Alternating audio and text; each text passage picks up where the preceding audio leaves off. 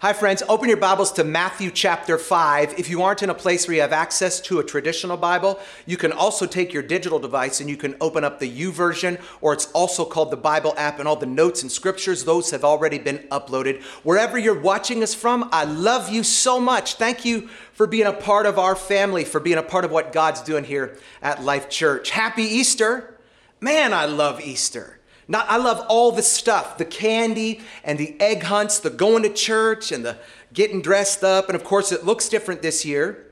It looks different in our current context, but we still did it. Still did all that stuff. And for obvious reasons, it was more challenging this year. It took more planning, but we still did it. I put on the suit and I put on the tie.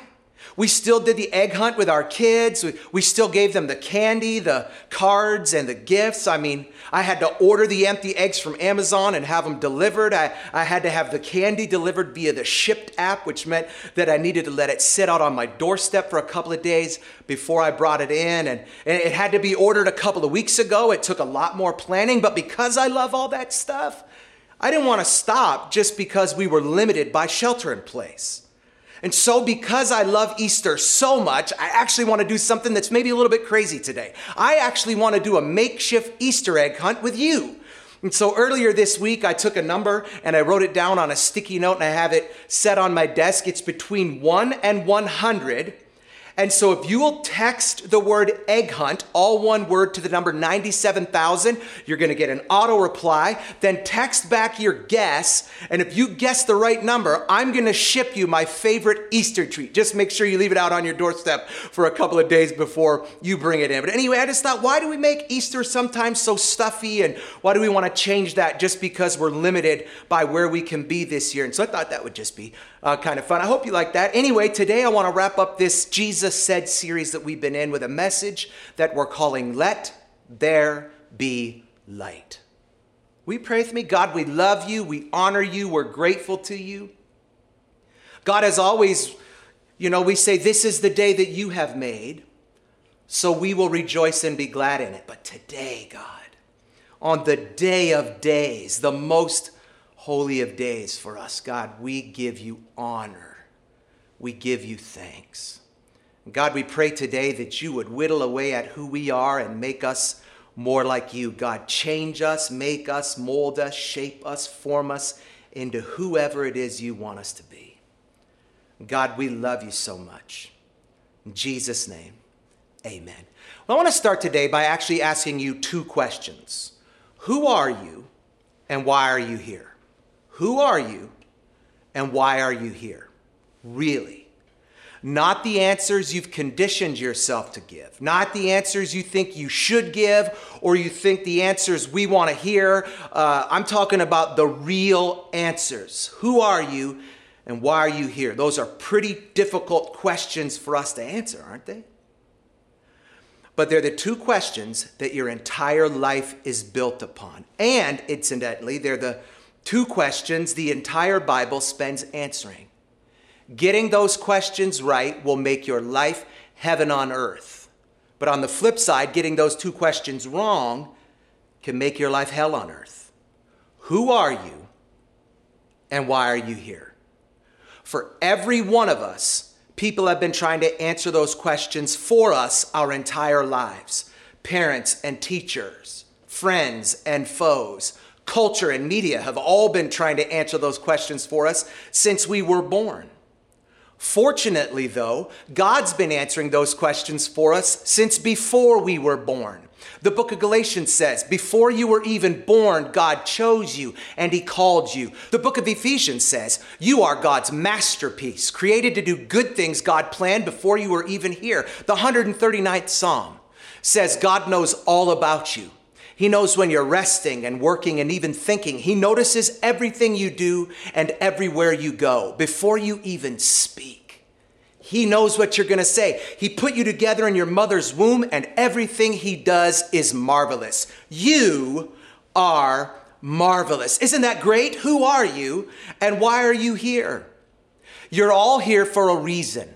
And for most of you, it's not for the reason you think. You're here to learn how to be a better husband or wife. to learn how to be a better parent or child, boss or employee, neighbor or friend, to learn how to manage your money or your influence better. What you're not here to do is learn how to go to heaven or not how to go to hell. That's not what church is designed for. If church was only designed to teach people how to go to heaven or how not to go to hell, what would we even need each other for? The whole heaven and hell thing is such low-hanging fruit. The Bible is so robust. It's full of such richness that it does it a disservice to make it like the evacuation plan we all ignore when we're waiting for our flight to take off. You know, I wonder, why do we talk so much about faith in Jesus, but seldom talk about the faith of Jesus? When we read about the life of Jesus, we find even though he taught all the time, he seldom talked about the next life. He did, however, talk a lot about how to live this life, because this life is an investment into your next life. So Jesus lived his entire life teaching about how to live this life, knowing that showing you how to live this life has a direct return on where you'll live your next life. And so this Galilean rabbi, Yeshua, this Jesus of Nazareth, he lived his life in a way that was so attractive, was so in line with the scriptures that thousands of people were enthralled with him, captured by him. You know, in the Jewish culture, the most important role of a rabbi was to demonstrate the word. They were told to be basora lebasar, the good word in the flesh, and no one did that better than Rabbi Jesus. We talked about a scripture a few weeks ago that said, and the word became flesh and dwelt among us. You know, what drew people to Jesus wasn't that they thought he was the way to heaven. They already thought they knew how to get to heaven. That was through their animal sacrifices. They were drawn to Jesus because of two things: his masterful teaching of the scriptures and his masterful display of basora lebasar. How he took the word and made it come alive. And he made it come alive with his words and with his life.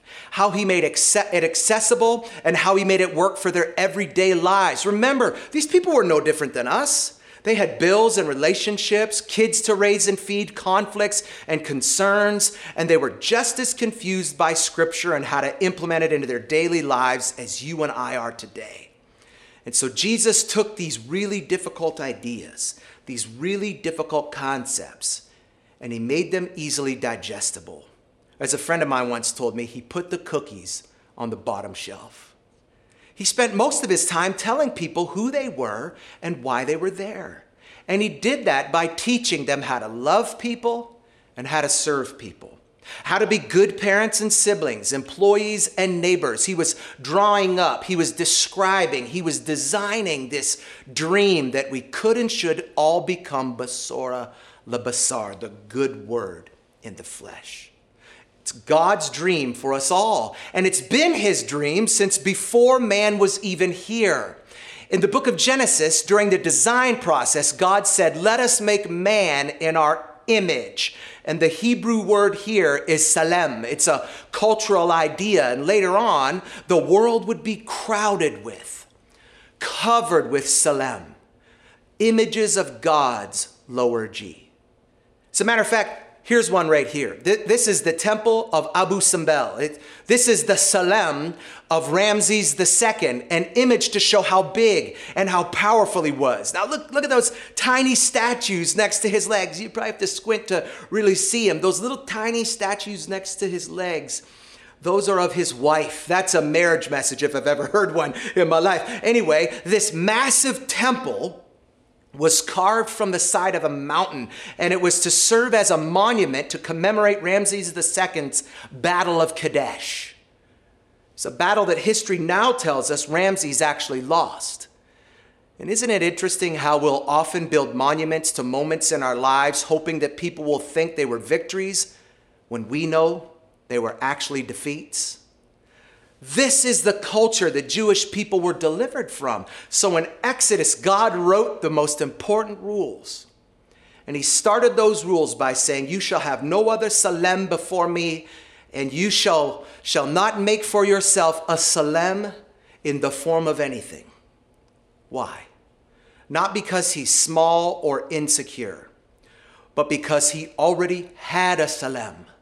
You are the Salem. You are the image of God. It was his dream before we were even here, so that anyone you meet, they should get a glimpse of what God is like, because he is like you if you are the Basora Labasar, the good word in the flesh. And so with that in mind, Jesus said, you are the light of the world. Let your light shine before men, that they may see your good deeds and glorify God. Then St. Peter echoes that idea when he says, live such good lives among unbelievers, that though they accuse you of doing wrong, they will see your good deeds and glorify God.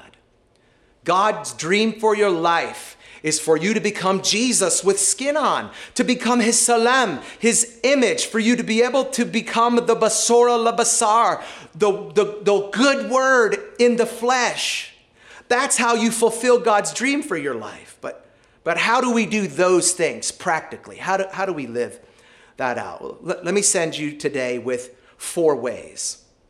4 ways to let your light shine before men. Here's the first way. Don't see how everyone else sees. Where everyone else sees lost causes, people who shine their light before men, they see lost people. Jesus said, come to me, all who are weary and burdened, and I will give you rest. He said that he came to seek and save the lost. Don't see how everyone else sees. Here's the second way. Don't hear how everyone else hears. Where everyone else takes it personal that someone is being hurtful, people who shine their light before men, they take it personal that those people are hurting. And so they look to bring hope and they look to bring healing. Because St. Paul said, those of us who are strong, we have an obligation to bear with the failings of those who are weak. Here's a third way. Don't believe how everyone else believes. All the religious teachers in Jesus' day said, this is the order of your obedience. You should love God, you should obey the Sabbath, you should honor the temple, you should stay pure, and you should love your enemy, which is why they could treat people poorly in the name of the church, because to them, the temple or the church was more important than the people. But then Jesus came along and he said, no, this is the order. Love the Lord your God with all your heart, soul, and mind. This is the first and greatest commandment. A second is equally important. Love your neighbor as yourself. All the law and all the prophets, they hang on these 2 commandments. And he wasn't saying love them the way you love yourself, because they were just as insecure as you and I are. He was saying love those people because they're just like you. You're just like them. The only difference between you and them is that you've just put a different angle on your failure than you've put on their failure. What he was saying was cut them some slack. Cut them the same slack that you want other people to cut to you. Because people who shine their light before men, they realize that policies, positions, and politics aren't as important as people. Here's the 4th way. Don't do what everyone else does. When everyone else is looking out for themselves, people who shine their light before men, they're looking out for everyone else. They'll do what other people won't do, like leave heaven so you can be born in a manger, live a sinless life, but die a sinner's death, where you're betrayed with a kiss by one of your closest friends, found guilty of crimes you didn't commit, are tied to a post and whipped until you can no longer stand and all the skin has been torn from your back, where you're beaten with reeds, fitted with the crown of 6-inch thorns, where you're screamed at and slandered, slapped and spit upon, have your hair and your beard ripped from their roots before you are nailed to a rugged cross with rusty spikes and hang there for 6 hours before you finally suffocate on your own blood and bile. And you do that because the greatest way to show your love to your friends is to die for them. But who are his friends? He tells us in the next verse. You are, if you do what he commands. You are, if you'll let your light shine before men. You are, if you'll become Basora Labasar. You are, if you'll become his Salem, the image of God. Is that you? If it's not, it can be today because the grave could not hold him. He is alive. He has risen to let there be light. Would you pray with me this morning? I wonder if you're watching this broadcast on this Easter Sunday and you heard something that clicked, something that connected, something that resounded, something that resonated with your heart that made you realize you're not where you should be or who you should be.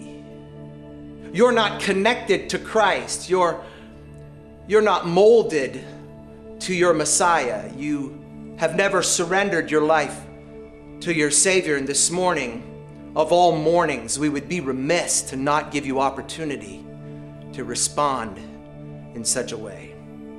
Scripture says that if you confess that you're a sinner, believe in your heart that Jesus can save you, you will be saved. And so this morning, we're going to give you opportunity to do two things. I'm going to give you opportunity to confess and profess. To confess that you are a sinner and to profess that you are Lord. And you can do both of those things by repeating a simple prayer after me. And so if you're watching this and you say, Sean, I'm a sinner, I need to be saved, and I want to surrender my life to my Savior Jesus, would you repeat these words after me? Would you say, Jesus, I'm a sinner, but I'm sorry. Would you please forgive me? Would you please change me? Would you come into my life, make me different, make me new? I believe you can save me. So would you do that? Would you be my Savior? In Jesus' name, amen.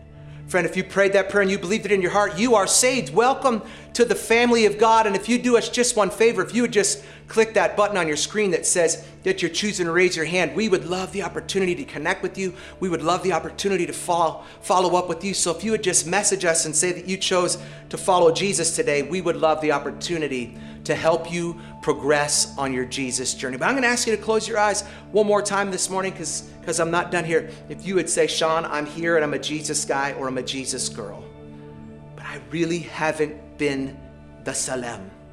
I have not properly displayed myself as the image of God. I want the opportunity to pray with you too. And so, Father, today for my friends who are on the other side of this screen, God, who maybe they're disappointed in their delivery, they're disappointed in how they've displayed their reflection of you, God, I pray for peace. God, I pray for comfort.